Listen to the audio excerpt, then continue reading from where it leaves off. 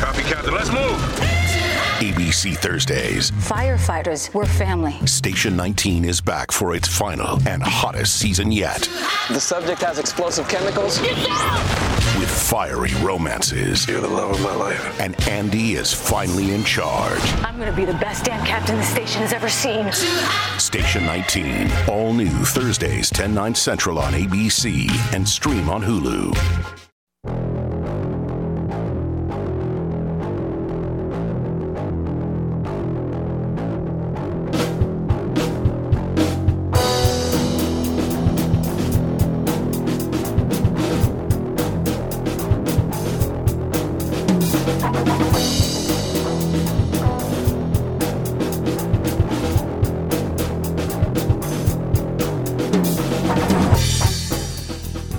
Welcome to The Watching Dead, the officially unofficial podcast for The Walking Dead on AMC. I'm Jim.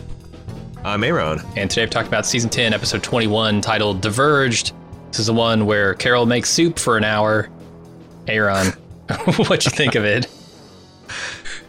So people, like, a feedbacker from weeks hence had warned me that this is the worst one. So I was expecting this to be just phenomenally, colossally bad.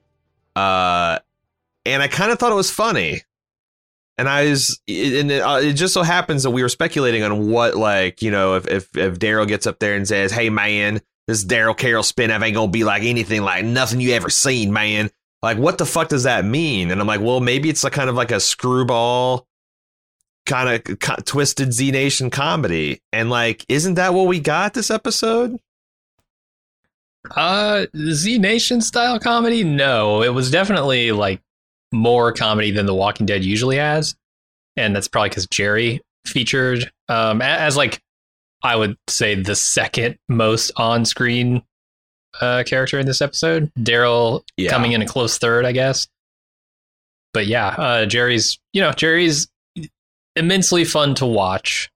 And his character is kind of funny. Last season. So yeah, I mean, those parts of the episode were fun, but ultimately, like, this is a huge waste of time, right? I mean, what does Carol come out of this episode having decided? Because the whole point of this episode is she's deciding whether or not to stay, right? Like, does she go back on her pirate life adventure, or does she stay here and try and make herself useful? This fucking utility knife or whatever, this Swiss Army knife is all a big metaphor. The rat's a big metaphor. I don't know. It seemed like a bunch of tail chasing, and not just the rat kind. Yeah, I think you're right. I mean, you know, I guess I was keeping in mind that I didn't think that we were going to move the plot ahead, that these were going to be things that fill in the character gaps. And, you know, a 40-minute episode where they really make explicit the distance that's grown between Carol and Daryl, and having her kind of I mean, the thing is the meat of this is like a 10-minute is about 10 minutes worth of dialogue. Mm-hmm. But you can't have like essentially a webisode. You know, you can't make a webisode length stuff, so you really pad it out. You pad it out with Daryl spending all day trying to find some fucking hose. Like, I don't disrepair, dude. I'm like, as a motorcycle guy, I'm like, if this is a fuel line, it's either cut and your tank is empty and you're fucked, or it's just you caught it in time, in which case, like, if you found the right size tube, this is like 5 minutes, bang, bang, boom, even with a giant Rambo knife to work with. I don't understand how much, like, under the shit wrenching just anyway, that like all the action here was kind of nonsense, and some of it was funny, but some of it, like Carol tearing up the garage, like, she's literally destroying in microcosm the community that she destroyed in macrocosm. Dude. Like, she's doing it again. Someone stop Carol from destroying Alexandria. Well, that's the thing, right? In the guise of making a soup. Get the fuck out of here, woman. So, like, that stuff all needed to be said, but it got said in 10 minutes episode, and there's 30 minutes left, and that was the problem. Yeah. I don't know. It's hilarious to me that this community has learned nothing. They've learned absolutely nothing. The hilltop lessons that, were taught by Magna going out and stealing a bunch of supplies from the pantry.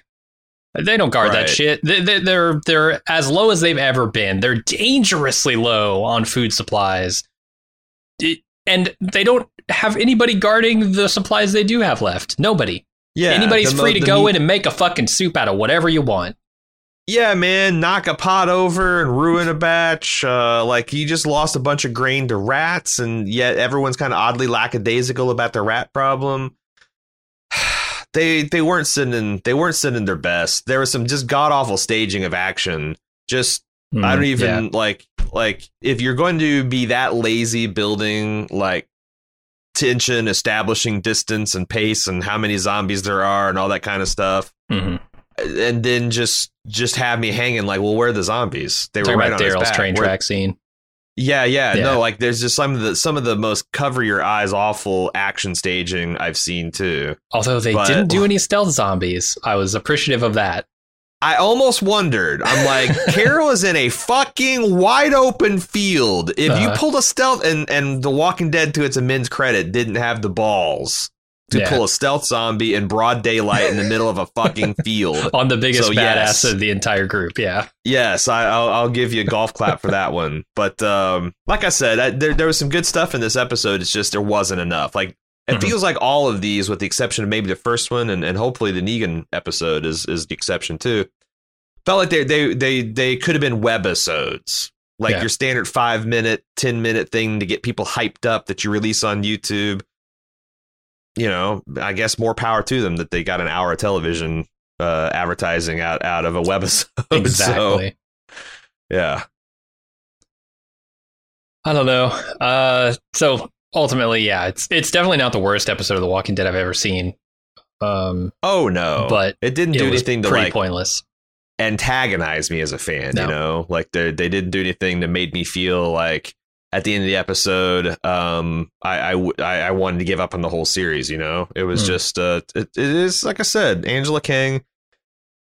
She improvises some cakes. Some of us are not as appreciative of them as others, and it's fine. We're almost to the good stuff again. Knock on wood. Speaking of getting to the good stuff, should we get to the recap? Yeah. All right. Hey, it's Kaylee Cuoco for Priceline. Ready to go to your happy place for a happy price? Well, why didn't you say so? Just download the Priceline app right now and save up to 60% on hotels. So whether it's Cousin Kevin's Kazoo Concert in Kansas City, go Kevin, or Becky's Bachelorette Bash in Bermuda, you never have to miss a trip ever again. So download the Priceline app today. Your savings are waiting. Go to your happy place for a happy price. Go to your happy price, Priceline. Now streaming only on Disney Plus. My name is Taylor. Welcome to the Eras Tour. Experience Taylor Swift's record-breaking Eras Tour. Does anyone here know the lyrics? Prove it! Taylor Swift The Eras Tour, Taylor's version, with 4 additional acoustic songs. Now streaming only on Disney Plus. All right, we start off with Daryl and Carol headed back to Alexandria after a supply run. Daryl decides he's going to stay out a little while longer. They take very literal and figurative separate paths here. With Doug choosing to go with Carol. I don't know what. Maybe he recognizes, hey, she's headed home. I'm going to go with her.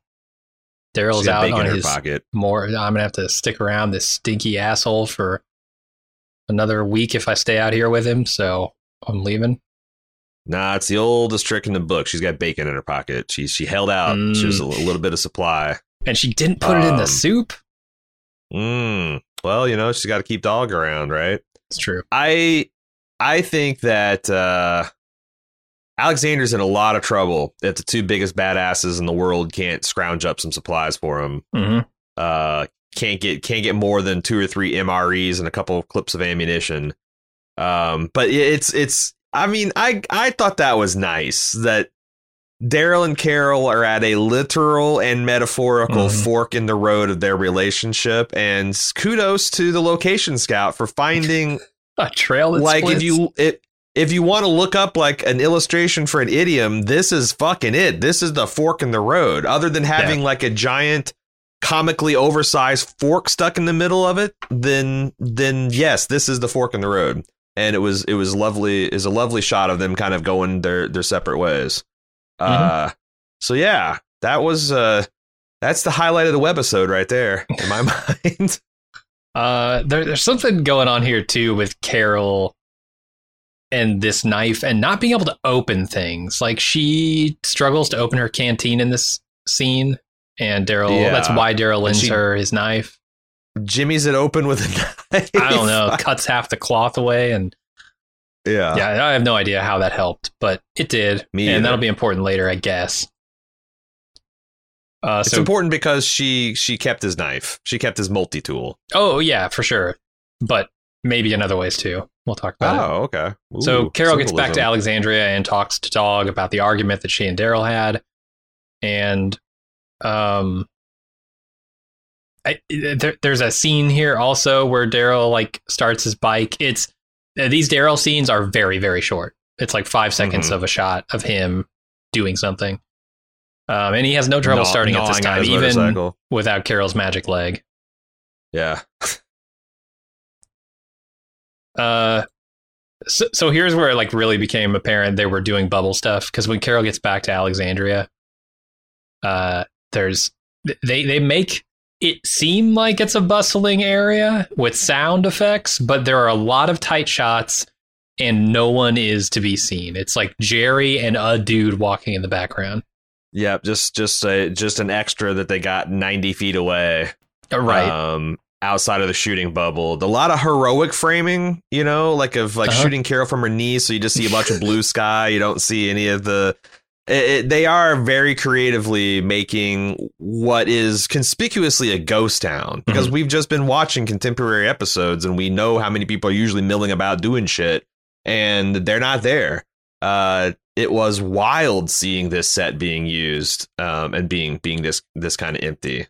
And I do like that they have sort of an in-universe reason for it. Like if everybody's out looking for supplies, sure, or if like half the town's out looking for supplies, that would reduce the population. Right. And the other half Plus is like on the wall repairing it or something. But on the other hand, they keep talking about how overcrowded everything is. Oh, do they? How it's like, yeah, like that's the reason they couldn't shoot in Michonne's home, is because, you know, the kitchen has got a bunch of people squatting in it. So it's like, well, if Alexandria has 3 communities worth of people in it right now, then even with all your scroungers out scrounging, that's still a lot of people to be, you know, are they all in house arrest? I don't know. Yeah, and why put them in the kitchen? There was a perfectly good garage with rats in it. Sure. You have the people around, less rats. Yeah, I would have thought. Yeah, more guards for the foodstuffs. She tells Dog that Daryl said something about an apology just being a truce. It doesn't fix anything, which, I mean, sure. The time, the distance from the slight, I guess, is what actually fixes it. But yeah, an apology is a very good start. It's not nothing. Unlike Belly Rubs, that fixes everything. I was confused when she walked in. I'm like, this is a lot more rustic than I expected from Carol. But I'm like, I guess she did live in a cabin. But then I realized this is Daryl's apartment, right? Yeah. Because Carol would have been in the kingdom. And then when the kingdom collapsed, she went to the hilltop. So she doesn't have like a permanent residence in Alexandria anymore. So I think this is right. This is where Daryl squats when he's not out in the woods, you know, doing Boy Scout shit. Yeah, which is strange because I think the pantry is also the garage of Daryl's place, right? Could be. I wasn't sure about the geography because it does feel like she just kind of slid from one place to the other. But like, it could be, I think it could fool us because just Dog was with her all the time. I think she brought Dog from, but I don't know, maybe like Daryl lives in the prison complex, and that would make sense if like that's all part of like the central kind of the, you know, the old armory and the food storage. I always seemed like that was a central kind of like most defendable part of town. So maybe he does just live down in the dungeon. Kind of wild. Yeah, I mean, having him guard the food is probably not a bad idea, but he's out right now, so Carol he's out a lot. True. Carol tries to make herself useful, but Jerry and the town, the rest of the town already have it covered.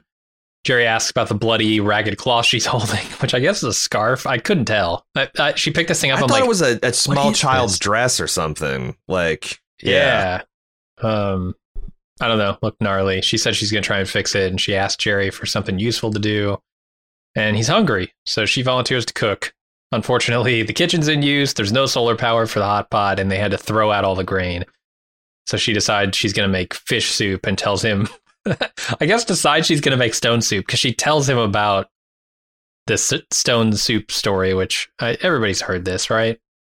Sure. It's almost insulting when a show of like with this demographic starts to explain stone soup to you. Like, come on, you guys are really padding out the runtime. What's next? The Emperor has no clothes. Oh, have you ever heard of that legend? No, you haven't. Well, let me explain it to you. One day, this king who was like, Jesus, the Pied Piper would fit, right? Come on, right, yeah. I love that Jerry is a complete himbo because he completely missed the point of this whole illustration. Right. I mean, it wasn't boiled down to a saying, so he didn't quite get it. Right. It wasn't one of the King Ezekiel's brilliant chestnuts that he would flash out, so he didn't know what to do with it. But doesn't this feel like a Telltale fuck around mission? Like, while you're waiting for the next part of the plot of the game. It's like you came back to base and the game's not ready for you to get on with business. So you got to walk around. Jerry sent you on a mission to make soup. Go fetch the dandelions out of the field. Then you got, there's no power. You got to go rewire the solar panels. But first you need the nut. Go talk to old man Magoo for the nut that's down the street. Like, we're just watching her just fuck around the whole day. I swear this is a mission straight out of Breath of the Wild. Yeah, I can swear I've made a soup in Breath of the Wild exactly like this. It feels like a side quest for sure. Yeah. I couldn't help but notice they're going heavy on the metaphor here because like the stone soup here is all about Carol, right? She's come to this. She's come back from her pirate journey to this group of people, and she has nothing to offer. She's completely useless to them. And so she says, hey, let me make you some flavorless, nutritionless soup. And I guess she goes and steals a bunch of supplies from him and doesn't. Do you think that they're trying to say something about old Carol, who, was useful for the group because of her domestic roles, early and then you had the mid show Carol, who was actually a wolf dressed up like that domestic version of Carol. And then you've got late game show where she's just fucking John Rambo running off in the woods to flee arrest from the rightful authorities of the community. Like, is this like a war? Like she's trying to okay, I don't know what to do anymore. So I'm going to uneasily try to go back to this Cooking with Carol performance, this very domestic role. And it doesn't sit right because I'm much better at destroying zombies. Like, what she's become over the last 10 years has not prepared her for the challenge of this moment, I guess. And this is about her future, right? It's like, what does she actually have to contribute to this group? Because they've got it handled. Like, they don't have any more threats as far as they know, right? The Whispers have been dealt with. Their biggest threat right now is starvation. She's trying to be useful there, but god damn it, she's bad at it. Like, nettles and dandelion greens aren't going to get the job done. Yeah, like leadership, wisdom, mentoring. There's lots of things that she could be doing. It's just that I think that she's dealing with a lot of guilt and shame because a lot of these things being broken are her fault. And you can see that, she really places a premium on fixing something that's broken. But she's she's suspicious that the thing that is broken is actually herself, and she's got no way to fix that. So this is just like she's just flying from one domestic task to another to try to distract herself from that. So that's kind of interesting on a metaphor level. It's just that it just didn't have enough to stretch for 45 minutes. And the knife is important. It's like, okay, Daryl is trying to help her find a use in the community, right? And he's doing so the literal interpretation is he gave her this knife and it became useful in repairing the solar stuff. But, it represents Daryl and his friendship and all that, right? So metaphorically, they're doing something too. Yeah. Speaking of Daryl, his bike breaks down in the woods and he starts walking. I assumed at this point that a rat had jumped up and bit his hose. I put that Daryl was Norman Reedus riding through the woods, capital Riding, because that's what he's doing, man. Like, the only reason he's still on his motorcycle is it's in his contract. Like, Norman must have his legs swung over a motorcycle at least 5 minutes out of every 20 of screen time. It's the only explanation. Yeah. But that's a short scene too. Then we go back to Carol, who assesses the available ingredients for her soup and begins prepping it. She's interrupted by noise outside and rushes to the living room to find Dog just wrecking shop, knocking over lamps, tearing up magazines. Apparently there's a rat in the house, and Dog chases Rat into the kitchen, knocks Carol's soup on the floor, and then she decides she's going to MacGyver a rat trap. Then she calls the rat an asshole and leaves, which was pretty good. Yeah, I like how she completely lies. She's always telling lies to Jerry about her progress. Like, every time he's like, hey, how's that soup coming? Oh, it's simmering right now, just completely telling pork pies. No, this is a crazy scene. Like, it's a really demented, like, I wouldn't have the balls to write a Cooking for Carol skit that was this pointless and lasted this long. Like, we wouldn't do it. We wouldn't have. We're like, no. The audience would get restless and turn away. Of course, we'd be doing a parody. This is actually Melissa McBride, which isn't nothing. But oh man, like, there's just so much weird. Like, I feel like the director's like, yeah, just kind of like, there's in several points, just kind of like crawl around and just fuck around with shit. Like, oh, pick up he's just like giving her direction, like, oh, pick up that lamp. Oh, is that a frayed cord? Oh, that's another thing for you to fix, isn't it now, Carol? That's something that you can just like. Look at that pirate book we put on the nightstand or the side table. That says something about Daryl, right? He's kind of a pirate. Yeah, you can see the Johnny Depp right in it. Like, it was really interesting to see her do this kind of performance. And like I said, her and Norman have had this kind of like getting to be the slapstick chemistry, buddy cop ball busting chemistry this entire season. I really think we'll have to see how the next season goes. I really think this is starting to be like the shape of the show. It's just going to be a really kind of silly, punchy show. Okay. I don't know. I'm interested in checking out at least an episode of that, but certainly not as a podcast. Sure. Certainly not as an ongoing concern. 100% confirmed on all those counts. Yeah. I couldn't help but notice in the scene she needed that knife to open a canning jar. I don't know how a knife helps you open a canning jar. Like, unless it's just the ring is bent out of shape. Yeah, I don't know. They're doing something with this knife and opening tops of bottles and cans and stuff, because she does it multiple times in this episode. I don't know what it says, but it says something. Yeah, and canning tops, so that's a renewable resource. Like, those things with the gaskets and stuff, they're irreplaceable. So again, Carol is destroying Alexandria. No one is here to stop her. It's true. I couldn't help but notice while the Daryl's away, the mice will play. If this is in fact his garage, and this is the first time the rats have attacked, and he's out, I can only assume that they've been waiting for their opportunity. They've as soon as his smell leaves the house, they know they can come out of the walls. Otherwise, they're instantly dead. Instantly. It's worse than you think. Hey man, these are my trained pets. I got them doing tricks and shit. Oh, no. Fucking trying to cook my pet. You got to try to cook my pet, Carol? Damn, it's bullshit. Yeah, I did think that the rat would end up in the soup by the end of this episode. I actually was ready to forgive a lot of this episode if she just cooks the rat and serves it to Jerry. Yep. But who says no to that? The show lacks the courage of its convictions. For sure.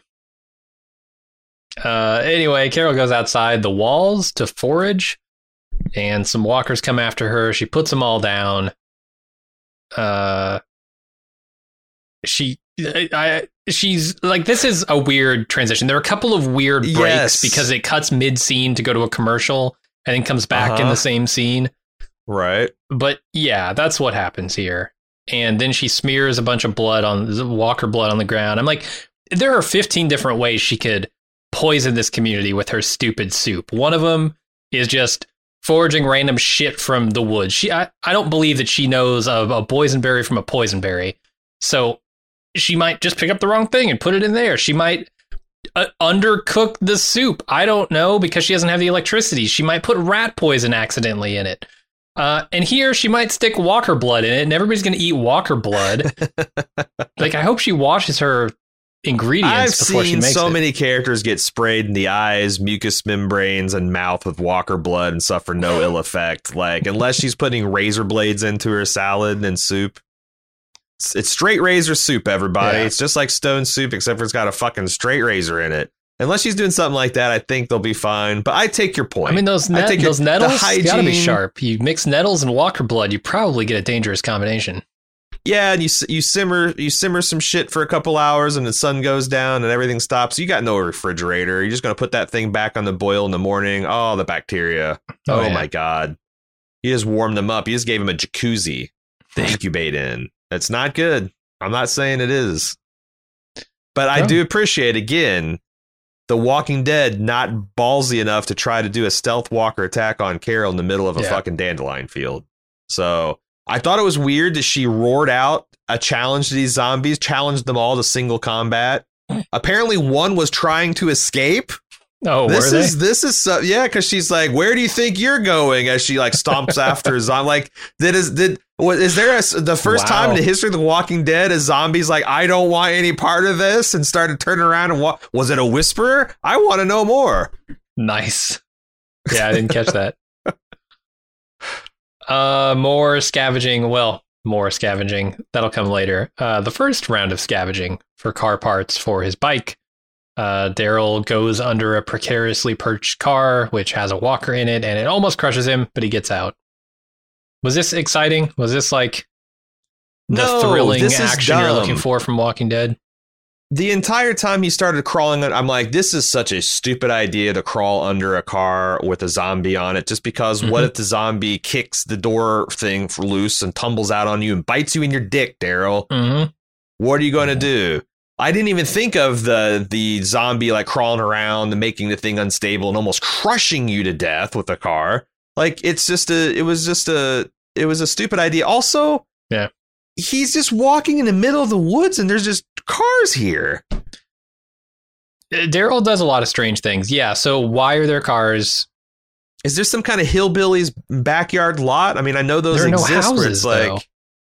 Yeah, I don't know. Maybe it's like 58. It's in the country. It's 50 acres. It's just got a trailer on the front 10 or something. I mean, I've seen places like that. How'd you get your car back there? That's what I want to know. Because that car's worth $1,000, man. You're not going to just give it away. So you're going to tow it. You're going to push it in the back in the woods where it's going to rot for 30 years and be worth nothing. Yeah, exactly. That's the plan. That's the plan for this type. Yeah. Yeah, I couldn't determine why Daryl didn't just open the door and kill the walker. Because they needed this episode to be 3 minutes longer. Because it's like, again, these last few episodes have been clinging desperately to the hour mark. Yeah, this was 42. This was a regular last one was episode. 30. The last one was like below 40. I mean, know, you're getting 2-to-1 content to ad ratio here on these things. So I assume that for every minute of show they have Chris Hardwick barking on television about how great the episode was, right? Yeah, they probably do. We've got Melissa McBride from her Corona shelter via Radio Interlink, and she's going to talk about soup. Her blood wine dandelion episode, this recipe. Yeah, that's what he's screaming. Hashtag, oh God, Carol, don't feed us that. If you want to be selected for a call-in for this show tonight. Yeah, that's how I think he's still doing that. I wonder, did they do any of the Talking Dead stuff during the pandemic for these bonus episodes? I don't know. I know that like I guess they did Talking Dead for Andrew Lincoln when he pieced out and for Michonne. But Sure. like, were they doing it for these bonus episodes? I have no idea. That'd be funny though. Yeah. Will they do it for season 11? Will we cover it? Tune in a few weeks. Oh, Jim, just see you're spoiling people. We're Vigorous going to head cover shaking. Chris Hardwick? No. He can cover himself. All right. Carol returns to the kitchen to find her rat trap unmolested. She's got the nettles. She's got the dandelion greens. Just a quick scene there. And Daryl returns to his bike, realizes, oops, I lent Carol my pocket knife. I don't have it anymore. He tries to do the job with his big-ass Bowie knife. But it's too big. Yeah. Too big. I never thought this would be a problem for Daryl. His knife is just too big. It's just too big for his close-up work. Damn. And also, he wants to say fuck so bad in this scene. There's a couple times where he like says fuck, but he can't because it's AMC and it's fucking lame. Mhm. Oh god, this show would always be letter grade better if they could just talk like adults. Yeah, it's ridiculous. You can see someone being sprayed with gore and viscera from a walker in their mouth and their eyes and their butt, but you can't hear the F word. Michonne can chop children to death with a samurai sword, but if we say fuck, advertisers will get hurt. They'll get feelings hurty. Rip the faces and the skin off the arms. No problem. Yeah. Yep. What a wonderful world. All right, Carol uses Daryl's knife to fix part of their solar setup and then heads back to the kitchen, which now has power. She's doing it all. She's rewiring this shit. She's repolymerizing it. Right? What was she I thought she was like cleaning it at first, but then that didn't make much sense. I think it's that stuff like with you got those polymers or resins or something you paint that kind of dissolves the surface that like rebuffs it or makes it nice and shiny. Like, I don't know if that's a regular maintenance you have to do on solar panels. Did the Whisperers get in there with steel wool and like scratch up the solar panels? Those fuckers. The beta's like, grab 300 grit sandpaper, wax on, wax off, my faith. Yeah, that's how he did it. They fucking clouded up every one of them panels, frayed every cord. They did a whole number on it. Say what you want about them. They're thorough. Holy shit. They are. They cracked their science books. They knew how that shit gets when it gets weathered. So really did a number on it. But Carol, she's a certified solar panel soup to nuts technician. So she got the thing handled.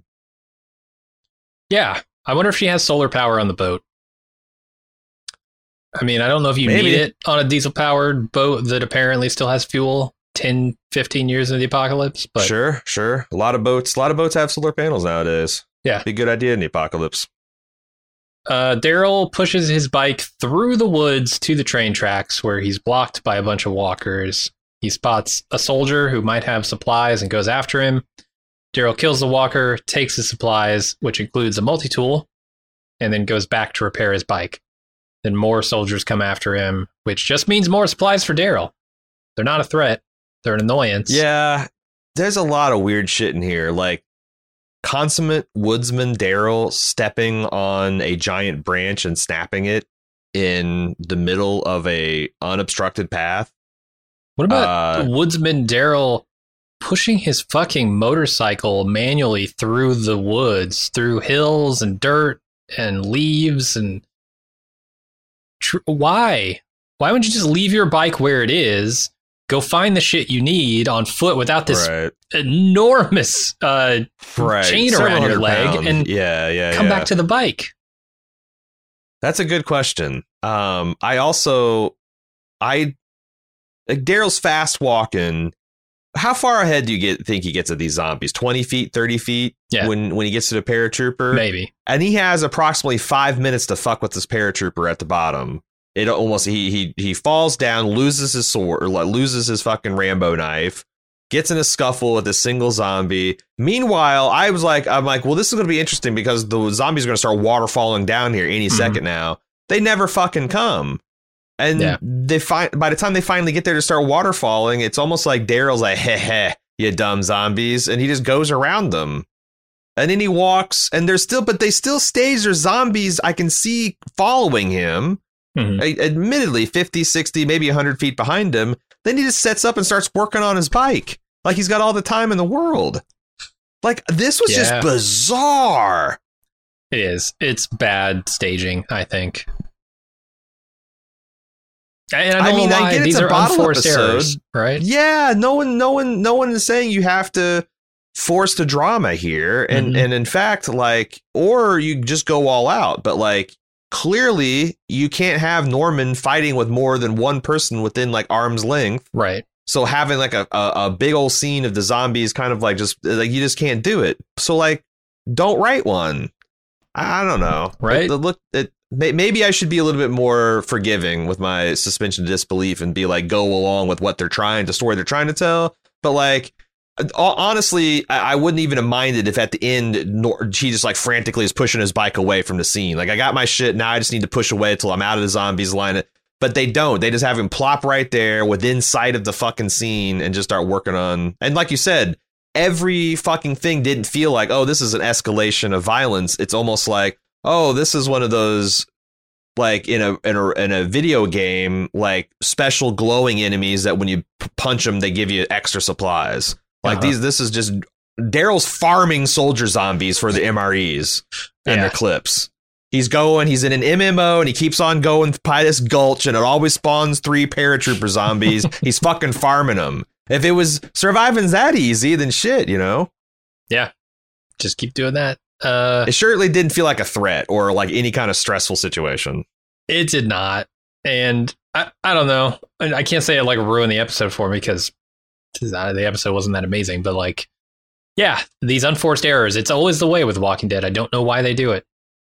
And it hasn't been the case in Angela King's run thus far. And I'm hoping that these are just, like I said, you know, this is Angela trying to make us a barley cake, sweet and low biscuit for our birthday. There have been some definite like stealth walker things going on. Yeah, a stealth walker too, usually involving Nicotero when they give him to toss him the keys to the show every season. Here, not so much though. I'm happy to see maybe they've done away with the stealth walkers for the final season.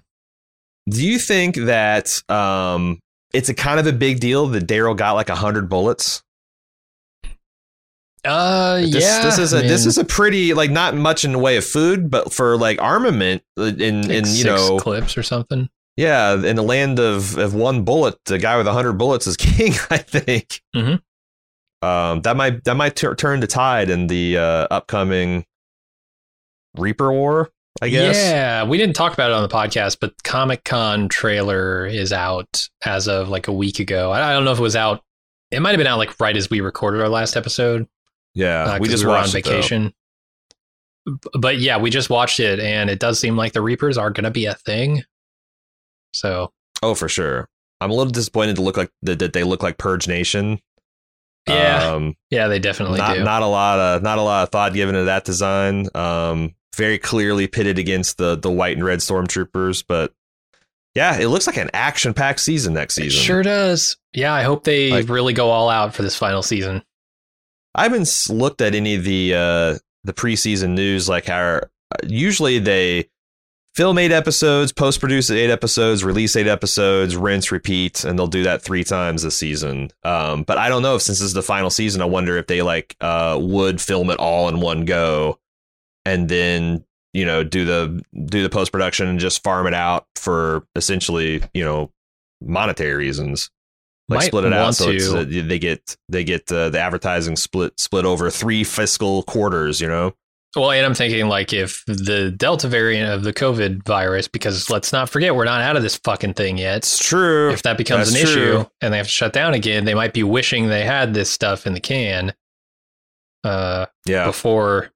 You know, whatever restrictions we have to put in place. I'm guessing they did 8, so probably we'll get that. But yeah, I'm curious to see because it didn't like that's what I'm saying. If this was 24 episodes worth of action, but like if this is all going to be in one like an 8 episode stretch, holy shit! This is really going to start off with a bang. All right, we go back to Carol, who invites Dog into the kitchen where she's finishing off her soup. The rat trap is triggered, but it escapes, and Carol chases it through the kitchen. It eventually hides in the wall, and then the power goes out. Carol decides enough's enough. The rat wins. I'm going to go to bed. And she kind of talks to Dog, trying to decide whether or not she's going to stay or go. Yeah, she should just get out of everyone's hair. You said the rat escapes. I think that gives the rat too much credit. What happened is Carol lifts up the box and just turns it upside down and shakes the rat onto the floor and expresses amazement when it just gets off and did she think the rat was just going to submit? Like, I caught you, fucker. It's over. It's over. You've been brought to justice. You vested me, Carol. What was her plan to deal with the rat? I don't know. That's a good point. Because, yeah, she does just upend the trap. She's like what the Joker talked about. You know, she's like a dog chasing a car. She has no idea what to do with it once she finally gets it. It's like, God damn. Goes in the soup. Obviously. Goes in the fucking soup, Yes. Carol. Yes. You jab Tail it. And all. Yeah. Oh, you're going to cook the whole thing in there. Like, I was going to clean it at least. Nutrition. Yeah. You need it. As much meat as you can find. You still I think you got to get rid of the shit vein. You got to devein the rat. Really? No, these people these people have been living in an apocalypse for 10 plus years. Their guts are cast iron, man. Okay. They can eat anything. Fair. So much Walker blood sprayed into their mouth and open eyes. Right? That you're right. You're right. Their immune system is supercharged. For sure. I did think the rat was going at the soup, though. And I was very much looking forward to Jerry eating rat. But this is the scene where, like, Melissa McBride, I mean, she shouldn't get an Emmy for this because it's not good work. But boy, she earned her fucking paycheck. She is just wrestling all around, going through fucking chair legs and table legs. Just getting all physical with this set, chasing this rat around. The dog is, just watching in amusement. It's a weird slapstick scene, but she really went for it. Yeah. Then Daryl continues to work on his bike into the night, eventually starting it and taking off. Mm-hmm. Then Dog won't let Carol sleep because it keeps hearing the rat. So Carol goes into the kitchen, starts breaking down the wall to try and find it, and fails. Yeah, I had some early criticism of, like, why would you start at eye level digging into a wall? But clearly then I just, like, deleted that criticism because she's just going crazy. She's just going to destroy the entire storage room because that's what she does. Instead of, like, stepping back from a situation and thinking, how can I help this best? She just starts blowing shit up. I love that about her, but boy, it's also getting to be annoying. I also think maybe, like, she realized the stone soup wasn't working out and thought, how about drywall soup? Just started pulling ingredients out of the buildings. Yeah. What's the nutritional value of sheetrock? Yeah. Gotta be higher than just rock, right? Like stones. True. That's true. It's got some of that paper backing. That's got some calories in it, right? Sure. Humans can digest paper. That's nettles, facts. Dandelion stems, drywall, and rat, and you got yourself a Carol soup. Tastes chalky. Tastes real chalky. It's a thickening agent. The next day, Carol continues her soup while cleaning up the mess she made. Jerry stops by to check up on her and sees the mess, and she tells Jerry, yeah, yesterday wasn't my best day. And Jerry leaves her with a saying from Ezekiel, a friend is someone who thinks you're perfect, even when everyone else thinks you're broken. But she asks him what the saying is for someone who's really broken, and he has no answer. The rat leaves the kitchen, and Carol invites Jerry in for soup. Yeah, I mean, that's her retort. Like, what if I am broken, and what if my best friend just took a long time to realize it? And Jerry has no phrase for that except for a hug. Jerry's a cool guy. There's so many waivers that had to be signed for him to hug Melissa McBride, I'm sure. He had to submit they film it from looking at his back because you don't see that there's actually two doctors with nasal swabs all the way in his nose while he's hugging her to ensure that there is no cross contamination there. For COVID. I just thought he's so strong. Emmys, he should. They should have signed a waiver to hug Jerry because he might just crush her. It might just obliterate her. No, I was going to the COVID transmission, but that's always the the quilted. We're hugging the quilted mountain. Where's that quilt? You got to watch out reason. for landslides. Yeah. It's hugging quilt. Like I said, this is this sequence and her talking to Dog were the only things of value in this whole episode. Everything else was just to justify putting 3 commercial breaks in. And I don't know. There's also something like I thought there's something to Jerry being kind of their retainer. Like he's their. He's the head of their Kings and Queens Guard, and he's subtly playing that role too. Like, hey, you remember Zeke? He's a pretty good guy. Yeah, you like him, don't you? I thought that it was kind of nice. Yeah, It's just covered in so much fucking flab, man. It's hard for these scenes to shine. Yeah, I agree. I do think that this is another we've dragged Walking Dead for God knows how long on this, but I thought the song choice. This No Worries by Amateur Blonde, another solid, little WB, but no, it's pretty on point. Fit the mood. The lyrics kind of like supported the scene. This was a nice music cue. Whoever's doing the music now, kudos. Yeah, the music really lightened this episode up and added to the sort of comedic nature of it. Or just, the lighthearted nature of it when she's chasing the rat around the kitchen, things like that. Yeah. Didn't feel as heavy. And maybe that's to its detriment. I don't know. Maybe if you put a Bear McCreary score behind this that is like very heavy, you start to feel more of the emotion going on with Carol. But I felt like the tone was consistent this episode, which you can't say for a lot of episodes of The Walking Dead. Oh, yeah. Imagine Carol tearing the storage room apart while she breaks down in tears with Max Richter pounding the keys in the background. That's, you would not even sure why, but I'm so invested in this scene now. Or worse, if it was like an Emily Kinney song that was playing behind it. What's her name? Beth? Yeah. Doodlebug is playing in the background. Yeah, that would go the other direction. Sure. Anyway, Daryl comes back and Carol invites him in for soup, but he's more tired than hungry. Carol offers him his knife back. He tells her to keep it and then goes off to sleep. Interestingly enough, Carol gives up fixing the dress.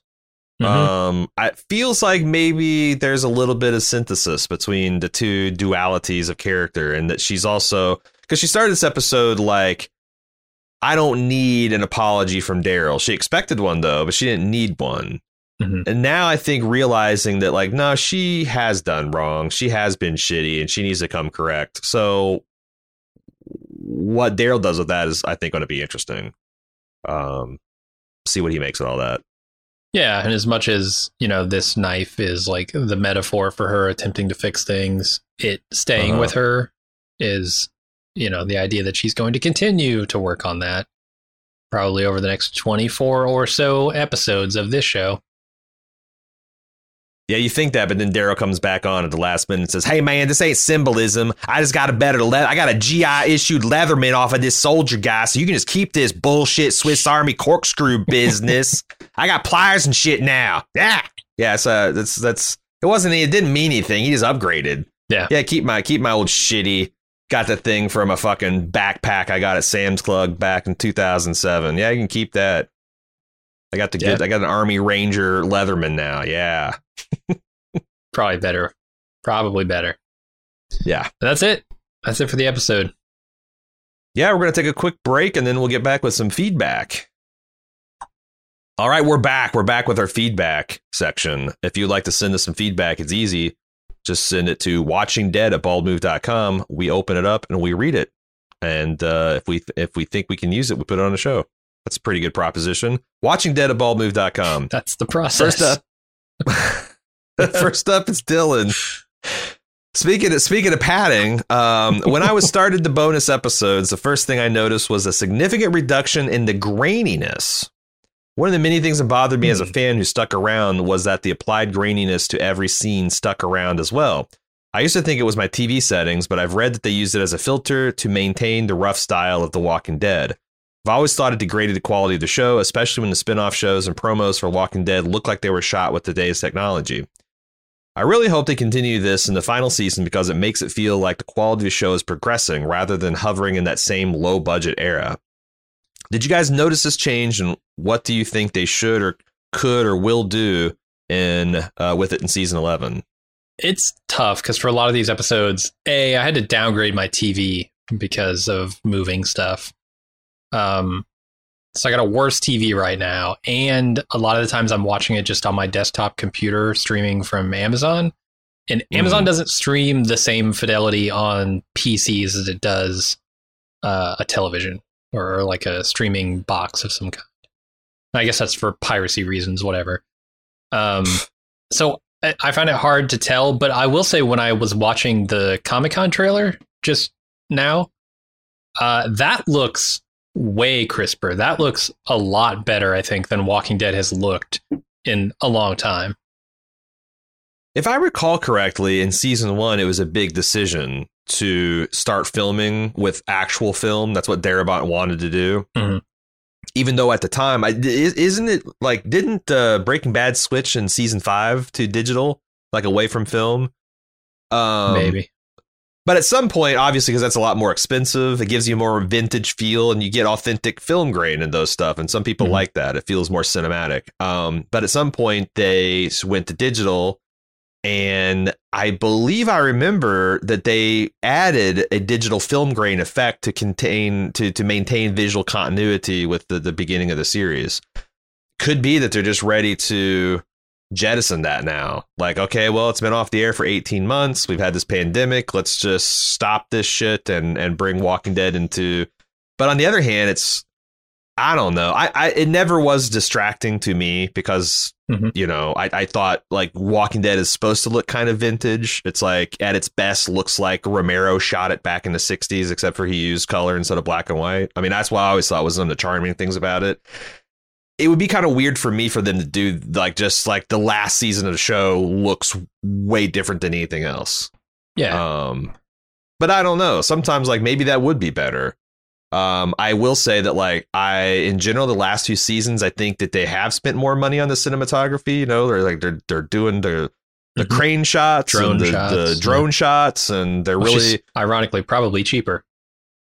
Right. So like I think they're making it look more cinematic of the last few seasons, or trying to give it a little bit more style. So yeah, I don't know how I feel about that, but I can also see, because that's like something like I'm aware my son is that like when he starts seeing film grain on shit, he's like, Dad, how old is this movie? He's like me with black and white. Yeah.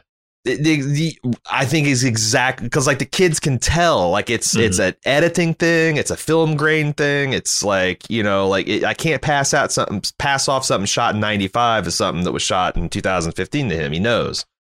So, yeah, I think that sounds like that's a barrier for people. So maybe Zoomers and millennials. Yeah, I suppose. It could also just be that they forgot. It's pandemic shit. Probably people working from home. Maybe they just didn't have the filter. Shit, this filter's at the office. No one's at the office. The computers are shut down. I can't get the filter. I'm not going to spend 15 hours to recreate this. Just email it to me. It's too big. It says it's 35 gigs and Gmail only lets you do 15 megs. Like, right. Fuck. I mean, a lot of stuff was in flux. A lot of stuff. And I bet a lot of people didn't have the shit they needed to get their jobs done. I don't necessarily think that's what happened here, but okay. It would be funny. Yeah. I was gonna say the things that affect Bald Move production, I don't know if affect, but I also, given the Darabont lawsuit and everything, it wouldn't surprise me if there was an expose that said, yeah, they just didn't have the filter because they were using Google Docs to upload that. Or they shit. just forgot. They hastily reassembled at a new studio and just forgot the stack that they used of filters. Totally. Robin that's the other thing is like, if to me that kind of thing sounds like a webisode, right? Like they're not bothering to do the cinematic stuff. Like, and shows did this. Like, do you remember between season 2 and 3? Well, not just that, but like if Breaking Bad, they did the weird thing, like, Hank's bachelor party. Like they had like some really weird webisodes for Breaking Bad in between like seasons 2 and 3. They gave a little bit more context to the characters, and I don't remember that at all. Yeah. Wow. Yeah. Okay. Maybe it was between 3 and 4. I can't remember. I remember us talking about it on the show, but yeah, like that was a thing that people did to maintain interest, get people hyped up. And that would scream it. It's like if there's a different aspect ratio, they're using cheaper cameras, they're using a B squad, the costuming isn't as good. So yeah. Anyway, I feels like it's lower. To me, I perceive the absence of film grain as lower quality. Do you? No, I don't know. The technology then wasn't quite as good as it is now, right? For digital photography or digital videography, especially. Yeah. So yeah, I could see you like looking at that. Oh, right. The twat hammer stuff. Yeah. Yeah. I remember. Okay. There you go. Okay. I was looking it up and I saw this shot of twat hammer and Badger and Jesse in the garage. And I'm like, oh, yes. Yeah. I don't know. Yeah. I mean, shit gets weird on those minisodes. Like, I'm sure Red Machete didn't have the same resources that The Walking Dead has. 100%. Or the, snakes on a plane, zombies on a plane thing they did. Right. Let's move on from Robin from Georgia. She's reporting from base camp, I guess. Right there at the scene of the crime where they're filming this stuff. Hey guys, I've been a bit behind, but I'm here with some thoughts on Daryl and Gabriel. First of all, continuing to the discussion of Daryl's camp, I think the ramshackle state of the camp is meant to show us Daryl's conflict about where he belongs. He's capable of building a stronger, more permanent shelter, sure, but he doesn't because that would mean he's chosen to stay away from Alexandria. He keeps the camp temporary because he has strong ties there. He knows he's not going to stay out here forever. Same with letting his map get drenched and ruined. He sat there and watched it get destroyed because he knows it hasn't helped him, and in a sense it represents him giving up the search. I appreciate, these episodes, these bonus episodes being all about metaphor, and you really picking up on the metaphor here in the set design. And I'm sure some of that does actually happen, right? I mean, I don't think the Walking Dead set designers are so bad that they come in and just hope that whatever location they're shooting in has what they need. They think about these things. Yeah, you could be right. I think you're right. I guess I just to me, the ramshackle nature is the fact that he's using like plywood, pallets, and corrugated steel. It's not that like, hey man, I've salvaged all this shit and I'm just going to throw it up like a cartoon Band-Aid idea of like this, where like what I mentioned, like, instead of, this Daryl know how to do like stick and frame construction, instead of like doing that as close as you can, it's still going to look ramshackle because it's built out of recycled materials, upcycled materials, whatever. Mm-hmm. But it's going to look like a structure that's not going to just fall the fuck over in the first breeze, I'm not saying it's going to look like a nice, cute cabin. Like it's not going to look like a tiny house, right? It's still going to look rough spun. But it's going to look like someone put some thought and care into like, what is the maximum square area coverage of roof and wall out of the elements I can get for a given amount of material, rather than just literally, like I said, throw it up in these big stylized X's, and it shouldn't look like a Fortnite wall, That's just my opinion. I think you're right on the metaphor. It's just they need to get a bushcraft guy there on set to consult. Like I'm sure they could find some demented backwoods gentleman from Georgia that would do it for $50 a day or something. Like, yeah, Aaron would do it. There you go. I'll come down there, show him how to noodle for catfish. I can do a lot of like Daryl can learn all kinds of new fucking skills by season 11. They get me down there. I'll work for cheap. Anyway, let's move on to. I also agree with the viewer who said that Daryl knew about Leah's cabin. He's been out there for a long time, quite possibly didn't go by there very often. It was empty. And then at some time she moved in. Daryl being Daryl, he would have kept his eye on her, but wouldn't engage with a new person until he was sure of her. Yeah, I that's the thing. It's like, I feel like that's the one thing where it's like, it's been a couple weeks since I've seen it. And now I've had these reasonable people in my ear telling me things. And I'm like, is that what I really saw? Or I thought I saw the dog leading Daryl back to the cabin. The dog was a puppy at one, but this like I feel like they established years passing too. That's the only thing. I just felt like the map was way too small. Like it shouldn't look like a fucking Family Circus map that Billy drew, number one. And number two, should have represented a much larger area. And I don't think we would have any problems, you know, like it was like half the state of Virginia that he was covering. Then it's like, oh, OK, well, that can take you a couple of years. Sure. Yeah, but he'd need a lot more than one little lean-to constructed. True.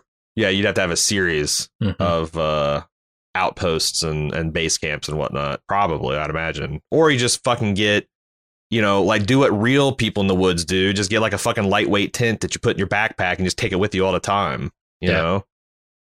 Gabriel, I imagine there's tons of tents in the zombie apocalypse, right? Maybe not. Maybe those are like the most looted Probably shit. Valuable. Yeah. Like, you know, maybe not early on, but eventually this far in, like, if you need you should have showed up 5 years ago to the Dick's Sporting Goods Super Warehouse. Gabriel beating Maze to death. Gabriel has seemed to be more and more tightly wound the last few couple of seasons. This is true. This is an arc we noticed, you know, as soon as he became a father and started having responsibilities, he's had a tougher line towards these. The fucking eye, man. He's always seemed like has a simmering anger going on. It's not a surprise to me that he snapped and went crazy on Maze. He did the exact same thing to Dante. Maze and Dante both play games with people's lives and are so cavalier about it that just gets to Gabriel and sets him off. That's a pretty good reading. I like that. Because you're right. And Dante had it coming, but this is just representing the Carolification of Father Gabriel here. Yeah? Says, I'd be interesting to hear your take on the Negan episode. Personally, all hype aside, I thought it was really excellent. Well, that's the one that even the naysayers said, well, it's pretty good if you like Negan. Well, we both like Negan, so I'm sure we'll like it. And the good news is you only got to wait one more week to hear us talk about it. And will you believe it? The week after that, we're going to have brand fucking new Walking Dead. Wow. It's coming up quick, huh? It's probably appropriate for us to talk because we just came to a resolution about how we're going to do this thing. Can we talk about it here at the end of the episode, Jim? And then maybe we'll talk about it at the beginning of the next episode. But as it is, we are going to, we've been doing Sci-Fi Sundays. We're going to keep doing those at 8 o'clock. And we're going to modify it from watching a Star Trek to a full-length movie to we're going to watch 2 Star Trek episodes. In case you don't know, this is all on our twitch.tv/baldmove channel. Thank you very much. Starts at 8 p.m. Eastern. And then, so like The Walking Dead will start at 9. We are going to watch 2 episodes of Star Trek, and then we're going to begin catching up to the Watching Dead episode already in progress. And we're going to watch the whole thing and have an instant takeout later that night. So you'll know essentially about, like, we should be able to catch up by fast forwarding through commercials and whatnot. We should be able to catch up to live. But at any rate, we'll have our thoughts out super quick for everybody. If you're a club member or patron, you can watch us record it on the premium versions of the site, and we'll have it out, like I said, late Sunday night, early Wednesday or Monday morning. Then, of course, we'll have our regular Tuesday episode, and it's shaping up like we'll probably have a feedback episode. Depending on how much feedback we get, if we get enough feedback that we usually get on mainline Walking Dead, then but we'll see. I don't know how big the audience is going to be right coming back. We get a lot of people listening to this podcast, just not a lot of feedback because it's still old product. So we'll see if that changes with the new product. But that's how we think we're going to do it. I'm really excited to see Here's Negan. And I'm really excited to get to brand new Walking Dead with and be experiencing live with everybody for once. Jesus, I can start getting on the Wikipedias again. Go read the Reddits. Yeah, that starts in just 2 weeks. Until then, I'm Aaron. And I'm Jim. See you next week.